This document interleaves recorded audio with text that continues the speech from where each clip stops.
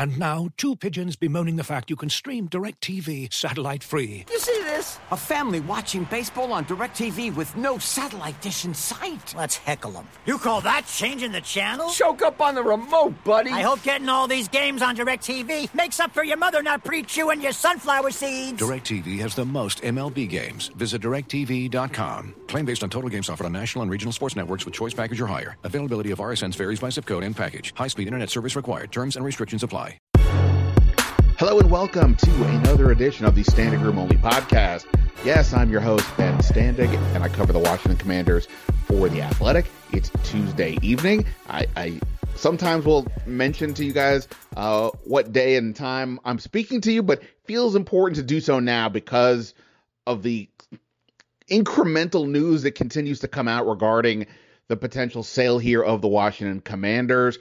I'll get to where we are right now with that, including the report that my colleague Dan Kaplan and I put out on Monday night with regards to the agreement that is not signed, but the agreement that the Harris and Snyder groups forwarded to the league for an informal review. We'll get to what's going on there in a moment. Guest today, got to focus on the NFL draft, Matt Miller with ESPN. Ironically, Matt and I spoke last week at during the exact moment when we first got word that an agreement between Snyder and Harris came out. So that was a wild few minutes for me there. But in any event, a really interesting conversation with Matt, who obviously one of the go-to voices this time of year. And rather than just saying, what do you think of this guy? What do you think of that guy? We played strategy, and I presented him with different scenarios for Washington to consider. You know, if it's these three players are sitting there, who would you take? That type of deal. We talked also about what do you do if Bijan Robinson is sitting there? So a really interesting conversation, and I hope you guys will enjoy that. You can, of course, make sure to follow this podcast on iTunes or Spotify or anywhere you do your podcasting, and subscribe to The Athletic. Speaking of the mock draft world, story up Wednesday morning. Every year I have done this exercise where I have done sort of a choose your own adventure with the mock drafts. I've presented three different scenarios that Washington could take. This year I said we got to go bigger. So I've doubled it. 6 different scenarios. 2 sort of your standard, here's Washington's needs, here's how they address them. 1 with best player available, and 3 involving trades, because as you've heard me discuss, I think Washington would ideally like to trade. And obviously it's all dependent on who's on the board, but I think trading would be something they would like to do. That said, a whole bunch of fun. I hope you guys will enjoy that as well. So make sure you subscribe to The Athletic if you're not already to check that out on Wednesday morning. All right, let's get to a couple other things here before we get to the interview with Matt Miller. All right, here's the quick update for where we're at. You can read the story on The Athletic that put up yesterday with my colleague Dan Kaplan. Essentially right now, the agreement between Josh Harris and Dan Snyder, it's an unsigned agreement. It is not finalized at all. The bidding process is still open. It is a non-exclusive conversation they're having right now between those two. The agreement has been sent to the league for the league to look at it as informally, which is an unusual step from what I've been told. But one reason it may be unusual is because of the notion of indemnification. This is something that the Washington Post reported a couple of weeks ago, that Dan Snyder was seeking that in a sale. Indemnification, of course, would mean he would be relieved of responsibilities should any future legal matters or financial penalties come up. That, according to the owners at the league meeting, including Jim Irsay, seems like that's a non-starter for them. That's not something they typically do with these contracts, according to Irsay said that at the time, and that seems to be the case in general. Though I've seen some people say legal the selling of companies in general, there's some level of indemnification, but obviously here there's a bigger question here. And to what degree does that mean? What our report was on Monday is that this deal includes some clauses, some provisions about Dan Snyder getting indemnified with Josh Harris signing off on that. But the question is, to what degree, and how does it affect the league going forward? I don't know exactly what is in there. There are obviously some matters that it doesn't seem like it would be the big deal. For example, just the other day, of course, the team settled with the District of Columbia Attorney General over failure to repay ticket deposits from several years ago for season ticket holders. Washington was asked to pay, or forced to pay, over $600,000 in fines and the deposit refunds. I'm not suggesting that's no money, but relatively speaking, for the billionaires, that's not a big deal. But what about if it's something more specific to Dan Snyder? Like, for example, the Mary J. White investigation, still ongoing. The crux of that investigation is allegations made by former team employee Tiffany Johnston about sexual harassment from Dan Snyder from several years ago. Or you have the $55 million line of credit that Snyder reportedly took out unbeknownst to his former minority partners at the time, and the Eastern District of Virginia is now looking into that, according to the ESPN report from a couple of weeks ago. So that's the question of where we are right now. Could this be a big holdup? It could be. I didn't go to law school, but from what I gather, it could be. Could this take days or weeks or months? That's the big question right now. To what degree are these things being held up? I don't necessarily get a sense that it is a huge deal, but it's a deal, and it's something that everybody's going to have to wait on, and we'll just continue to do that here until we get some resolution. So hang in there on that. It still feels like the deal is going forward with Josh Harris, but we're not at the finish line yet.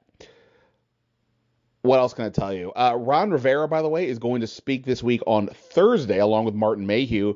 So this will be their final conversation publicly ahead of next week's NFL draft. It will be kind of wild to have a conversation about football, but nonetheless, we'll obviously be talking a lot about other matters as well, and we'll get a chance to ask Rivera about Chase Young's fifth-year option, as well as insight into what their possible plans are on draft day. So that will be coming up this week, and of course, we'll talk about that here on the podcast. Let's just get to it. Here is my conversation with Matt Miller, NFL Draft Talk. I really enjoyed this. I think Matt did as well. So let's get to that right now here on the Standig Room Only podcast. All right, joining the podcast as promised, one of the go-to voices this time of year with the NFL Draft. He is at NFL Draft Scout on Twitter, Matt Miller with ESPN. Matt, I really appreciate the time. It is definitively your busy time of the year, so thanks for joining us. It is. It's. I used this analogy the other day. Somebody was like, "It's Christmas," and I was like, "It is. It feels like Christmas if you were one of the elves, where you're just working your tail off for for 3 days, but it's like you're working so hard for this one moment, and then after, you just kind of drift away for a while. Nobody thinks about the elves for a while. So I'm very, very much excited for this draft. I think there's a lot of great players and storylines, but I'm looking forward to May 1st as well. Yeah, no doubt about that. You know what I was wondering, and I wanted to get into some potential draft scenarios for Washington, but I do want to ask you this. You've been doing this for a while now. You've been as I said, one of the go-to voices out there, and you're studying. You have a brand new list out right now of your rankings, well over 300 players. That takes a lot of time. You've done this over many years. The game evolves. For example, now, you don't see a lot of whatever. The game evolves both strategically, athletically. As you're doing your homework, how does that change? And was there anything for this year where you're like, okay, I looked at what I did the last couple of years, and now I recognize maybe I need to tweak this or that because the game has changed or the players have changed, things like that? Oh yeah, I mean, so my first professional draft was 2011 for Bleacher Report, and so much has changed since then. I mean, the way we evaluate quarterbacks, Bryce Young would have been eliminated because of his size in 2011 or 2012. We would have it's been like, okay, move on. You're too small. So I think that is there's a lot more like open doors for players now than there used to be, but also positional value has changed. I think if I had to pick one thing, I would say that it feels like NFL teams are more open to drafting traits and shaping them into a football player. And that's at every position. I mean, I think you could even say that, Patrick Mahomes is the ultimate example of that, of the drafting the traits. And then we're going to give this some time to manifest and become what it is today. Is that a good thing? I think it's a good thing. It's a risky thing, right? So I think that's also why we see teams give up on players faster. What Josh Rosen get like a minute before the Arizona Cardinals, like, okay, Right. never mind. We're gonna move on to the next thing. So I think it can be good for players to give them, more opportunity. I mean, you in Washington, you guys are gonna see it with Sam Howell this year, of giving a player an opportunity. But I also think or maybe we have a little bit of a quicker hook, on guys to say, okay, never mind, so, like, I mean, when I started in this business, you gave quarterbacks like at least 3 years before you were willing to say anything. And now man, you might get 3 games before Twitter says you're not good and people are ready to throw you out the door. I personally think it's terrible. Like, I mean, what do I know? But like, if I was running up a team and I drafted a quarterback in the first round, he'd have to be Peyton Manning for me to play him year one. Like, I would just Yeah, not right. bother. And at a minimum, like you said, I would at least like, okay, if I do have to play him for whatever the reason, I'm giving this guy 3 years or something. Because or I got to fire my coaches. Like, something doesn't make sense if we can't give this Right. guy time. Right. Man, and there's so many examples of that. Josh Allen plays year one, and people, I don't know if you live on Twitter like I apparently do, but the Yes. backlash on Josh Allen was like, this guy sucks. He's not any good. He's just another, tall quarterback. And now he's one of the top 3 quarterbacks in the NFL. Jalen Hurts. Oh, he can't throw. Can't throw. He's a running back. Now he's one of the top 5 quarterbacks in the NFL. And even Justin Fields in Chicago, like, I can't wait to see what he does, in year 2 in a system of the steps he could take. So, yeah, I think we've gotten on a weird, like, off topic tangent here, and I love it. But that is, if I could change one thing, it would be that, like, let's be a little more patient with these guys because it takes forever, sometimes to know. Hell, Geno Smith, it took like 8 years before you really Right. knew what he was going to be. Right, right. Then I could go to another tangent and wonder if Jacoby Brissett has that Geno Smith Oh, same. potential, but Same. we can deal with that some other day. All right. Well, let's get into the draft, knowing that things evolve and change. Um, like I said, rather than asking you what do you think about this player, what do you think about that player, I love mock drafts, as people know, and I wanted to like sort of go in that route of like, all right, here's a scenario, here's what a board looks like based on how you see the draft. You know the prospects, you know where the strengths and the weaknesses are of the class, and you know Yeah. what Washington's needs are, the basic needs at a minimum. I'm sure what you would do. So let's go here. Scenario one. This is kind of the basic one where a lot of the mock drafts kind of have things. Let's assume that the top 3 offensive linemen are off the board. That would be Peter Ooh, yeah. Scaronci from Northwestern, Broderick Jones from Georgia, and Paris Johnson from Ohio State. Um, let's assume the top 2 cornerbacks are off the board. That's Devin Witherspoon from Illinois, Christian Gonzalez from Oregon. And we'll just, for argument's sake, say the top 4 quarterbacks are gone as well. Right? Nightmare scenario. Okay. Right. Like I said, this is like kind of how mock Right. drafts are we're sort of playing out. So that Yeah. leaves us with players like you got Penn State cornerback Joey Porter Jr. or Maryland's Devontae Banks. You've got Tennessee offensive tackle Darnell Wright. Every single tight end is available. Yeah. Others I haven't even said. You're sitting there at 16 for Washington, knowing what they're looking for, knowing the board, what they could get later on. What are you thinking about right now if you're on the clock for Washington? I've never had 14 years. I've never had anyone ask me a question like this, Ben. So this is awesome. By the way, this is amazing. Um, I would go Joey Porter Jr. And this is actually tough. So I love Darnell Wright from Tennessee, but he's a right tackle. And you guys just signed Andrew Wiley, who's a good player. So I would go Joey Porter Jr. I think the size at corner is something that's missing there. Obviously, the length. I mean, when you see Joey in person, the first thing you're struck by is like, oh my God, those are the longest arms I've ever seen on a cornerback. It's ridiculous. And he uses it well. He's very physical. He's aggressive. Yeah, he only has one interception in college, but he's always around the ball, always. And I think there's in the NFL, we're probably going to see those pass breakups become picks, or even if they don't, he's going to have 17 pass breakups in a season, so it's going to be fine. So the tight ends are tempting there. They are for sure, but I think the tight end class is deep enough that you can get a starting tight end in round 2, round 3, whereas the corner class is not. So a lot of times, and anyone who's ever heard me on a podcast before will remember this, I'm really big on how you stack your draft. So it's not just about, oh, we checked these 3 needs. It's, well, we know this group is thin at corner, so we got to get a corner early because we're not going to be able to find a starter. Or, hey, we know this group's deep at tight end. We can get a starter in round 2 or round 3. So I think going through that strategy, I'd go corner first.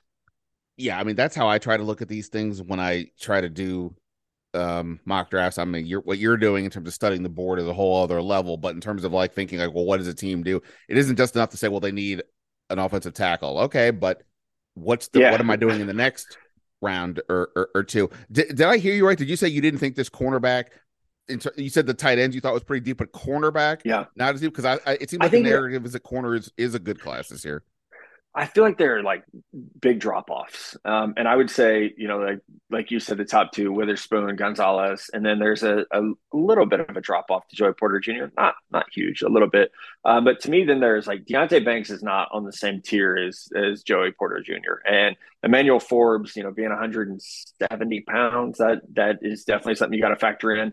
But then after that, I think there's a drop-off, to guys like DJ Turner at Michigan or Julius Brents at K-State. So I think there were 10 corners in this class that I gave like a starter level grade to, but we might see those guys come off real fast. They might be gone in the top 50 picks. Okay, that's interesting. Let me ask you about Porter specifically, though. My one concern is that the last 2 years here, they had this issue with William Jackson where he came from this man scheme in Cincinnati. Yep. For whatever the reason, he could not adjust to what Washington was doing. And I think a lot of teams are play zone. It's not like it's uncommon, but whatever the reason was, he could not make this work here. And whenever I see a Joey Porter reference, it talks about how he is a really good press corner. Mm-hmm. Maybe he can play zone. I don't know. But that's my one constant hang up or wonder with him. Is that a concern for you at all? I think if he had come out after his 2021 season, that would have been the entire narrative. Hey, he's a man-only guy. He's really grabby, very much redirects players. I think in 2022, he got a lot better at playing hands-off, which is, I think, mandatory. You have to get good at that. But also, I thought he went from being someone who's like trying to mug you the whole time to someone who shows that he does have like click and close ability. He transitions well in space. So it might not be something that Penn State asked him to do a ton, but I think the traits are there. And he did improve, his all-around coverage toolbox to where he doesn't have to have his hand on you to be impactful. There were enough examples this year of him driving on the ball, kind of simulating a zone coverage that would make me feel comfortable. Okay. I like that. And just since I mentioned Darnell Wright, you mentioned the right tackle thing. That seems to be where he is at. I'm sort of confused where he's though with rankings. You have your own rankings, so you can't speak for others. Yeah. But it feels like it's been the top 3 guys that I mentioned, and then there's another group after that. But now I'm seeing Wright get bumped up into that group, maybe even above some of those other tackles. Is this right? Is this a pre-draft hype thing, or is there something to the idea that maybe he ultimately does land in that top group? Well, I think, Mel Kiper put him at 9 overall in his mock draft. And I think what we're seeing is he's a really good player, but he is a right tackle. And I know Mel had him go to the Chicago Bears, who need specifically a right tackle. So I think that's why we're seeing him go up. I have him ranked 4th behind Skoronski, Jones, and Paris Johnson Jr. in that order. But I wouldn't be shocked if we saw a team that had an explicit right tackle need say, okay, this is the guy. You don't have to worry about change of positions or anything like that. Like you've watched it in the SEC. Like he's shut down Will Anderson. He's played well against the best pass rushers in football, and you know exactly what you're getting instead of trying to make that projection. Okay, let me ask you, let's go to scenario number 2. All right, cornerback and offensive tackle, I think are Washington's top needs. But let's, for argument's sake, say they look at the board and think we think we can get good help there on day 2. So with 16, we want to go somewhere else. So I'm going to give you 3 players that would be the definition of somewhere else. Okay. I've been talking a lot about the idea of them maybe taking defensive end, even though it makes no logical sense with Chase Young and Montez Sweat. But at the moment, both of those guys are free agents after this year, and their top 5 defensive ends are all also pending free agents. And I think there's some interest in a guy like Lukas Van Ness from Iowa. If he were to be there, we'll see. I don't know if you think he could be there, but perhaps. We mentioned tight ends before.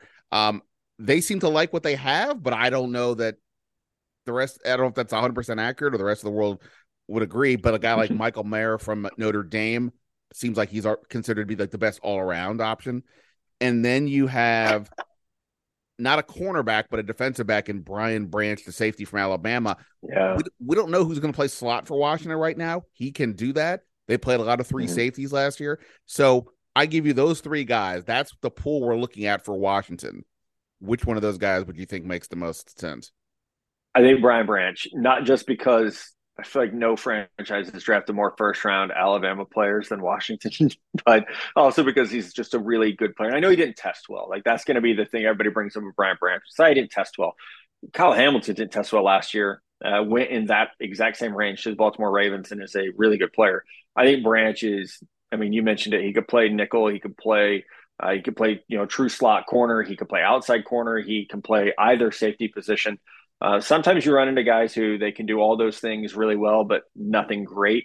I think he can be a great, like Tyrann Mathieu level, great slot player. So I don't worry about the 40-yard time because I've seen it on tape. He's fast enough. He's quick enough. He's so smart and instinctive. And I think if Nick Saban, who is probably the greatest defensive backs coach of all time, says that you're the leader of his defense and the quarterback of his defense, like I'm going to trust Nick Saban and put him out there for my team.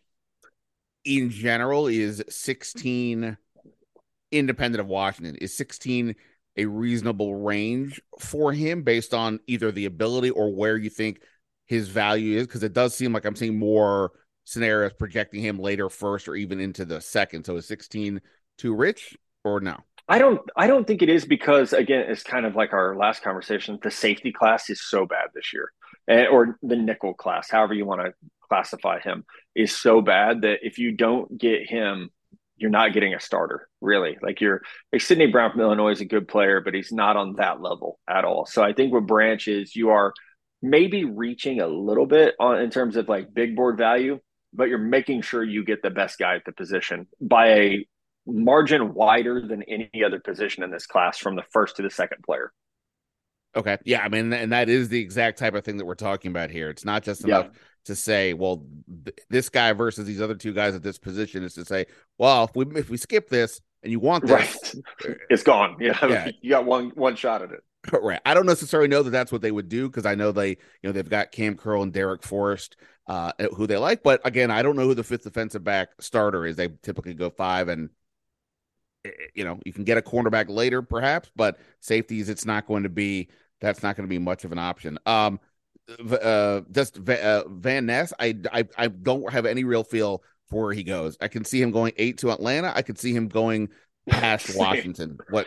Same. And like you said, like it's my job to have an idea, but he is one of the range on him is wild how big it is because you'll hear a lot. He didn't start at Iowa, but he played like 600 snaps. So he basically started at Iowa. And people talk about his measurables, and they're fantastic, and his production is fantastic. I watched his position drills at the combine, sitting in the stands, watching him do outside linebacker drops, and I could not believe how athletic he looked. But I do think there are times where he just overwhelmed offensive tackles in college, and he's probably not going to be good enough to do that in the NFL. Like very few people are. That's not a knock on him. NFL offensive tackles have a plan for what they're going to do. So I think he just has to round out his game. But where he gets drafted, you are 1000% right. It could be 8, it could be 9, it could be like 20. It feels like his range is all over the place right now. All right. Let's go to scenario number 3. People always want to say, well, just draft the best player available. That's somewhat of a naive view, but okay, yeah. There can be best player available within the context of your needs. But let's just say it is flat out best player available, and Washington's board, their scouts have said Bijan Robinson, the running back from Texas. Yeah. This guy's one of the 5 best players in this draft. We know we have Brian Robinson. We know we have Antonio Gibson, but we also want to emphasize the run. We have a young quarterback, and this guy is better than those guys. You're sitting there at 16. He's on the board. You see what Washington has in the backfield. Is Bijan Robinson so good that you would have to pass on him, or is it just like, we cannot justify this knowing the needs we have elsewhere? That's tough because I love Bijan. He's my number 3 overall player. So that's so tough. I would say for Washington specifically, I would pass because I do like Brian Robinson. You have the pass catching element with Gibson. I think there's enough there to say, okay, like Bijan's fantastic, but Brian Branch is going to make a bigger impact on this team because or Lukas Van Ness is going to make a bigger impact on this team, especially in the long term for Van Ness. So as much as I love Bijan, and that is a really tough scenario, I would say you pass on him, and we can find another good running back in the 3rd or 4th round that would fit into what you already have. All right, let's go to a different scenario. I have not brought the quarterbacks into the equation yet, but let's change that now. Before I ask you, though, what's your best sense right now of where the top 4 guys go, meaning Bryce Young, C.J. Stroud, Anthony Richardson, and Will Levis? Not necessarily, I don't mean like you think this team is going to take this guy, but just, are they going to be the first 4 picks perhaps? Is 1 or 2 of them sliding? Is one of them sliding all the way down to Washington or beyond? How do you kind of see that right now? Young and Stroud will go in the top 4 as of right now. Richardson is a little bit harder to peg. I would say top 7. I right now would be kind of surprised if he got past Seattle, Detroit, and the Raiders. Levis he could slide to Washington. I talked to a scout yesterday who said they're like kind of intel they were collecting said he might be there in the 20s, which maybe that's a little bit of a smoke screen. It's definitely that time of year, but it sounds like it would have to be the right scenarios for him to get drafted early. Okay, so let's now localize this back to here. Ron Rivera has gone out of his way to say we're going with Sam Howell, or is giving him the opportunity to start. They paid Jacoby Brissett more money than anybody else in that spot starter backup quarterback range got this offseason. And they have all these other needs. But if Will Levis shows up, and by the way, I should also mention that Ron Rivera might be coaching for his job, considering there's a new ownership and this is his 4th year and things like that. But if Will Levis slides and he's, they view him as a 1st round pick, on paper, then he's going to be viewed as a better prospect than Sam Howell. So this scenario is unfolding, but now my phone's ringing, or your phone's ringing. It's a Tampa Bay area code and it's a Minneapolis area code. The Bucks pick 19, the Vikings pick 23. They are teams that have been, speculated to be possibly in play for a quarterback as a trade up or something like that. You're sitting there for Washington. Are you picking up those phone calls? And we'll assume whatever they're offering you is reasonable with the Jimmy Johnson trade chart and things like that. Are you picking up the phone to make that trade down, or are you picking Will Levis? Oh man, I'm picking up the phone. I would, because I'm a Jacoby Brissett believer. He did not get enough credit for how well he played last year in a tough situation. I was not a Sam Howell guy. I had him 74th or 75th on my board last year, but enough to I liked him enough that you want to see where it goes. He wasn't terrible. Let's not throw him out just yet. Let's see what we've got here. And if it doesn't work, you've got a really good placeholder in Jacoby Brissett, and you can always look to 2024. I know, great point. You might be having a regime in there, but I don't think Will Levis helps you win more games this year than Jacoby Brissett does. So I would trade with, again, the eye on, let's stay in the range of a pass rusher. Let's stay in the range of Brian Branch, or I would assume by this point, top 3 corners are off the board. So trading back to that 19 or 22 or 23 is actually a pretty good spot. Yeah, I mean, I think they would like to trade down, and I know we always say with teams, oh, they want to trade down. I'm just saying, I think for them specifically, with the way the board shakes out and what they did last year, trading down to take Jahan Dotson ultimately, but get Bijan Robinson, get Sam Howell, get Cole Turner. Mm-hmm. I think they would like to do that. So if that to me is the dream scenario for them, that one of these quarterbacks slips and they can use that to drop down a little bit. Let me ask you last thing. I'll skip the scenario part. I have other ones, but I'll let your brain rest. Since you did just put out your rankings with over 300 players, I'm curious about some day 3 guys. Yeah, who you like? I think if they take a quarterback, it's a day 3. Curious as like who you like at all in general. I will just note that Tanner McKee, the quarterback from Stanford, his offensive coordinator, is now the quarterback coach here in Washington. I don't know if that would make a difference to them, but I'll just mention that. Which of these guys for day 3 quarterbacks do you kind of like? Yeah, man, there's a drop off this year at the quarterback rankings. I like Jaron Hall from BYU. Saying like him as like a backup. Would never ever put the expectation on any of these day 3 guys this year that they will ever become starters. If they do, that is fantastic. I think Jaron Hall has the most traits. He's undersized. He's a little bit older coming out of BYU, but I think when you put together the combination of arm strength, mobility, accuracy, kind of that extra playmaking ability, I think he has all those tools. Whereas with some of the other guys, whether it be a Tanner McKee who has like no pocket mobility, or Stetson Bennett, who, you've got to kind of wonder about the off field a little bit with him, given the, the arrest and the Good Morning America interview and things like that. So I think Jaron Hall's the one I would feel most comfortable bringing into a locker room and saying, hey, like you might be the 2 or the 3, but you're going to have a chance to work here and improve yourself. All right. Offensive tackle, we already discussed they could very likely take one at 16. Mm-hmm. But if they were to wait, there could be some other guys down the line. I know looking at your list, one guy who's on that day 2, day 3 border is Jalen Duncan from Maryland. Yep. I know he's viewed as a really athletic player, but I guess perhaps not enough to get pushed up higher up. Whether it's him or somebody else, who's like a day 3 offensive tackle that you're into? No, Jalen's a great example because the athleticism there is just, can you get him stronger, and can you kind of light a fire under him a little bit to get him to play a little bit, I don't know, meaner, I guess is maybe the right word, a little more aggressive at the point of attack. But I think when you have guys like, whether it be Jalen Duncan or Blake Freeland from BYU, I'm not intentionally going to BYU, guys. I promise, don't read into that. They have that athletic ability that you're like, okay, this is a really good bet. Is they'll take this guy in the early 4th round. He's super athletic.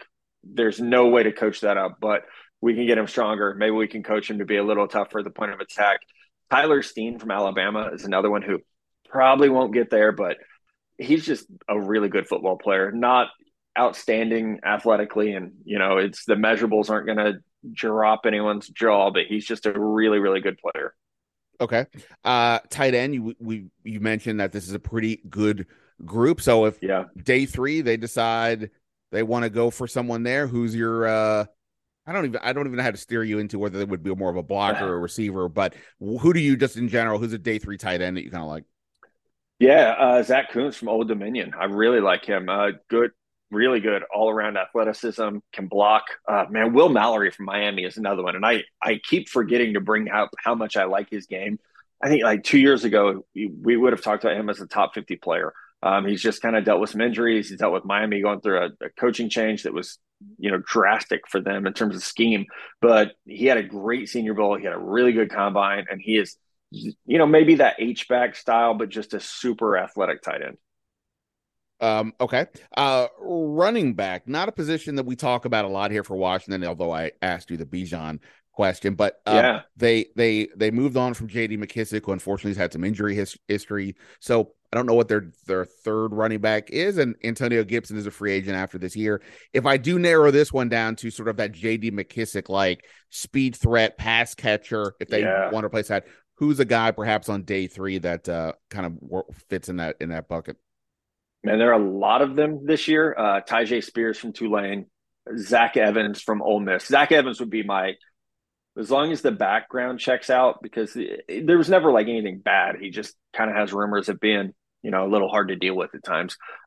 Zach Evans is like gold star, draft him. He was the number one running back in the recruiting class ahead of Bijan Robinson. That talented. So would be all over him. Tank Bigsby from Auburn.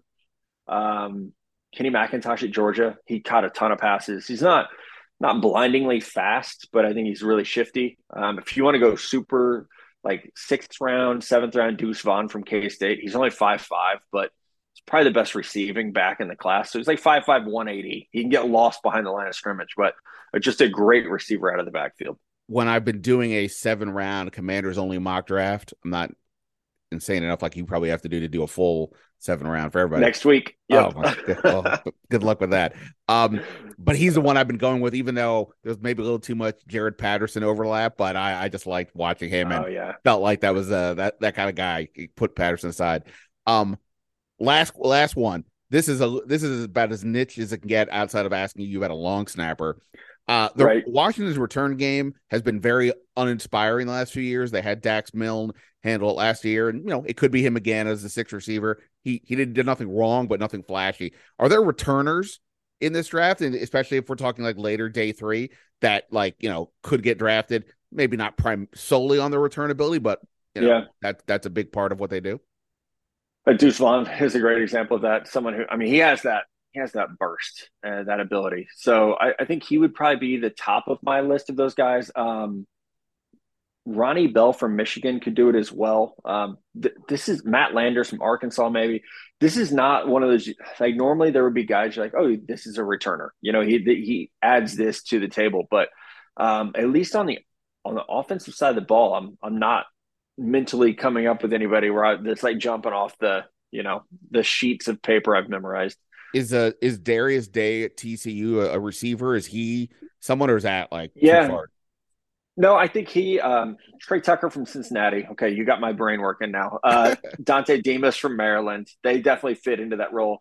I wonder, Tank Dell's maybe a little skinny, but Tank Dell would be a blast to watch back there from Houston. Really, really good slot receiver. Those are. I think those are the players that I would kind of circle for that position. Okay, Matt, you are a wealth of knowledge. I really appreciate the time. Obviously, go read him on ESPN. As I said, he's got out a brand new full boat rankings. His last one of all the players he's looked at in this draft. He just told you he's got a 7-round mock coming next week, so plenty to check out there. And at NFL Draft Scat on Twitter. I got that right? You got that right. All right, awesome. Matt, I really appreciate the time. Thanks a lot, Matt. Yeah, thanks, man. All right. Many thanks to Matt Miller for his time. Thanks to everyone here for listening to the podcast. All I can keep saying is hang in there. Hopefully we'll get a resolution here soon enough. But for now, we wait. Ben Standig signing off. Until next time, see ya.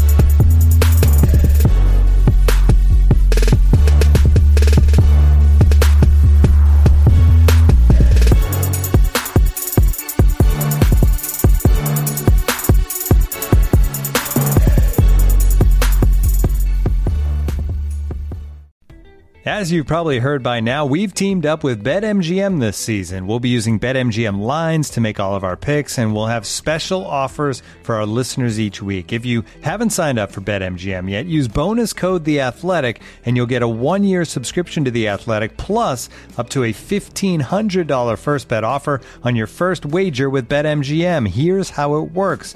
Download the BetMGM app and sign up using bonus code TheAthletic. Make your first deposit of at least $10, place your first bet on any game, and claim your voucher for a 1-year subscription to The Athletic. See BetMGM.com for terms. U.S. promotional offers not available in D.C., Mississippi, New York, Nevada, Ontario, or Puerto Rico. Gambling problem? Call 1-800-GAMBLER. Available in the U.S. Call 877-8-HOPE-NY or text HOPE-NY 467-369 in New York. Call 1-800-NEXT-STEP in Arizona. 1-800-327-5050 in Massachusetts. 1-800-BETS-OFF in Iowa. 1-800-270-7117 for confidential help in Michigan. 1-800-981-0023 in Puerto Rico. First bet offer for new customers only in partnership with Kansas Crossing Casino and Hotel. Don't forget, if you haven't signed up for BetMGM yet, use bonus code TheAthletic, and you'll get a 1-year subscription to The Athletic, plus up to a $1,500 first bet offer on your first wager.